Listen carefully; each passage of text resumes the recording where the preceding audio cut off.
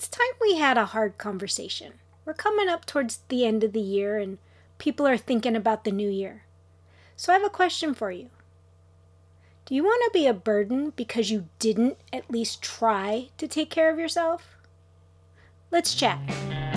Does your metabolism suck? Are you sick and tired of being sick and tired? Do you want off the diet roller coaster? Do you wish there was a simple solution to get you healthier, smaller, and have more energy? Hey friends, I'm Jolene, a nutritional therapy practitioner, wife, furry guardian, and non-bendy yogi. Like you, I spent years chasing skinny instead of healthy, until I finally learned there's more to getting healthy than eat less and move more. Welcome to Holistic Health Made Simple, where I share all the tips, tricks, and science to set you free from the diet overwhelm and frustration with the ever-changing health rules. We go beyond the calorie and diet dogma to equip you with simple changes to real food, mindset, and lifestyle. If you are ready to learn to tailor your journey to your current health, implement simple solutions, and achieve undeniable results, then this is the podcast for you. Pop in those headphones, take a deep breath, and let's get healthy. Hey there. It's time to chat about some hard truths. You see, getting healthy is more than losing weight. It's more than just feeling good in your body or fitting in your skinny jeans or a certain size. Being healthy when you're old starts today. Old is relative. Old is just any older than you are now. But as we age, it is really important that we're mobile, that we're healthy. And what are you doing now to get there for tomorrow? There are things you can get away with today that are setting you up for problems down the road. Most common diseases can not only be prevented, but be put in reverse by simply adjusting your eating and lifestyle. The good news is for most, starting with simple steps and building on them makes the transition easy. This is about improving your long-term quality of life. You see, nutritional therapy and holistic health are complementary approaches to modern medicine, often getting your body in a place of feeling better so you move more and need less medicine. Everything you have done up to today is your before journey. Let's start focusing on the after part of your journey. Let's dive in to all the objections I've heard. First up, I'm too young for health problems. Most diseases develop over time. What you are eating, doing, or not doing right now affects your health later in life. I know it's easy to put off taking care of yourself, but the longer you wait, the harder it is. So start today thinking long-term of being healthy as you age. I get it. You feel fine. So you must be healthy, right? Just because you feel okay or don't have any kind of official diagnosis, if you aren't actively working on being healthy, things can pop up out of the blue since we can't see the changes that are happening on the inside, or we overlook those subtle signals telling us we're developing a problem. So just because you feel good doesn't mean something's not going awry inside your body. So now you're saying, Jolene, I'm not even overweight, so I've got to be healthy. Weight is one tiny aspect of health. Thin individuals still develop health problems, especially if they have poor nutrition or lack of exercise. So it's important that no matter what your size is, you're thinking long-term health. And whenever you start is never too late. Well, now you're telling me, well, it's in my genes, so it doesn't matter what I do, I'm still going to end up with it. Just because your family has a history with things like diabetes, arthritis, heart disease, autoimmune issues, thyroid issues, or other things doesn't mean you're going to have to suffer the same fate. Yes, you may actually develop the disease, but with changes to your diet and lifestyle, you can either put it in remission or at least manage the symptoms to feel and be better, be active, be mobile. And that is the key to holistic health. I know you're also thinking medications fix everything. In reality, most medications only manage symptoms. It never addresses the root cause of the problem. It just makes you feel better by attacking the symptoms of the problem. And one medication often leads to 2, then 3, and so on, because the side effects build up and up and up, so you need medications to manage the new symptoms you're having from the side effects. And no, I am not anti-medicine. I just believe with dietary and lifestyle interventions, you can reduce the need for medications and the side effects that come with them, meaning you can reduce the amount of medications you may or may not need. And that's key because all medications come with side effects. And the longer you're on them, the more problems you have from those side effects. So let's tackle and support our body with healthy interventions so we can reduce that risk for ourselves. Well, then comes the biggest one I hear most often is healthy eating is expensive. Yeah, switching to real whole foods can cause a slight increase in your food budget. It really can. But long term, it saves you over being sick. Medications are expensive. Co-payments are expensive. Tests get expensive. Being sick gets expensive quickly. So, some ways to help lessen the load on eating healthier is shop for produce in season. It will always be less expensive when it's truly in season in your area. Look at the sale brochures. They come out, at least in my neighborhood, every Tuesday.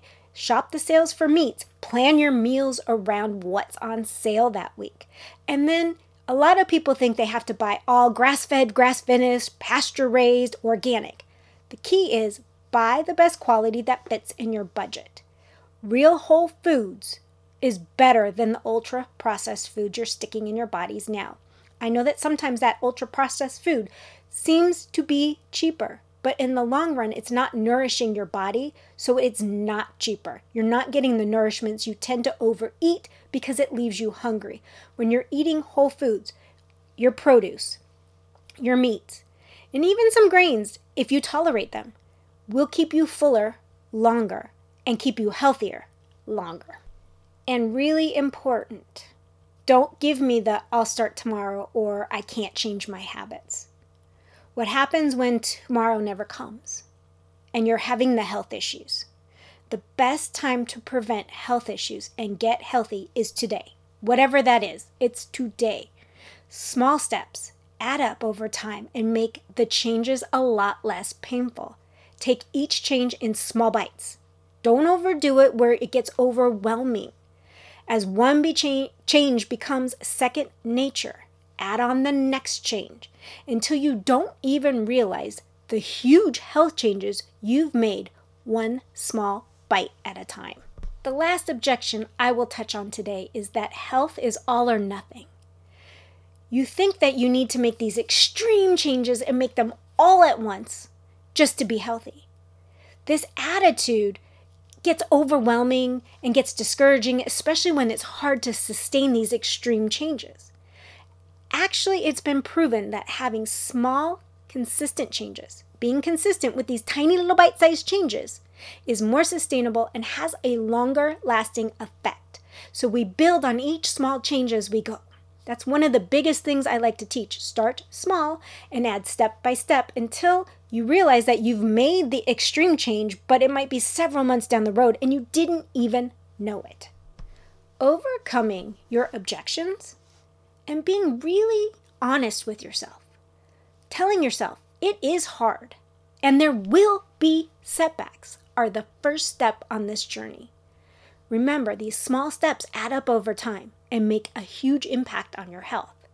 So right now I'm going to give you some small steps I encourage you to start incorporating even before the new year. I know everybody thinks, new year, new me, woohoo! No, new year, same you. You're just going to incorporate more and more steps. Start small. And when I say small, on this one, I'm going to say move your body, but I recently learned about exercise snacks. No, you don't have to start with hours in the gym or miles-long walk, especially if you're just starting out. Exercise snacking is defined as a brief period of high-intensity movement or exercise that typically lasts for no more than 2 minutes. 2! Sneak it in throughout your workday, on bathroom breaks, before or after meetings. Just start incorporating them throughout your days. Here are some ideas for these exercise snacks. Work in a multi-story building or live in a 2-story house? Do some stair climbing for a minute or two. Do some jumping jacks for a minute or two. Jumping rope. Chair squats. Easy to do at your desk. Lunges. Push-ups. Mountain climbing, well, in the office that might be a little more difficult to hide, but you can do it. You can even do wall push-ups. You don't even have to get on the ground to do them. So find little things that you can get these bursts of exercises in for 1 to 2 minutes and just sprinkle them in throughout your day as if you were having a snack, but have an exercise snack instead. The second small step I want you to start incorporating today, and I've said it over and over again, this is not new. Start your day with a protein-rich meal. It has been shown to balance energy throughout the day as well as curb cravings and overeating later in the day. So you need to aim for a minimum of 30 grams of protein. This will mean adding in some meat or protein powder for many to get there. For example, 5 eggs, I know, sounds like a lot, is 30 grams of protein. But did you know it only comes with 360 calories? Another way to put it would be 3 eggs and 2 ounces of cheese. That's approximately 444 calories. These are just a point of reference so that you kind of get an idea of what 30 grams is. Pretty much a half a pound of boneless, skinless chicken thighs, again, is 30 grams. You've got to figure out how to add it in. And that's why I say, even though I'm not the biggest fan of a processed protein powder, for a lot of you, for your first meal, that is going to be the easiest way to get it in.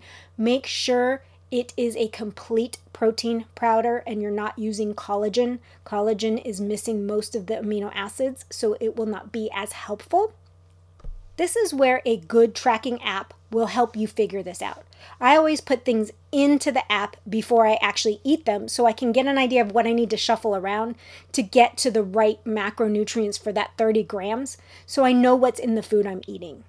The tracking app I prefer to recommend is Cronometer.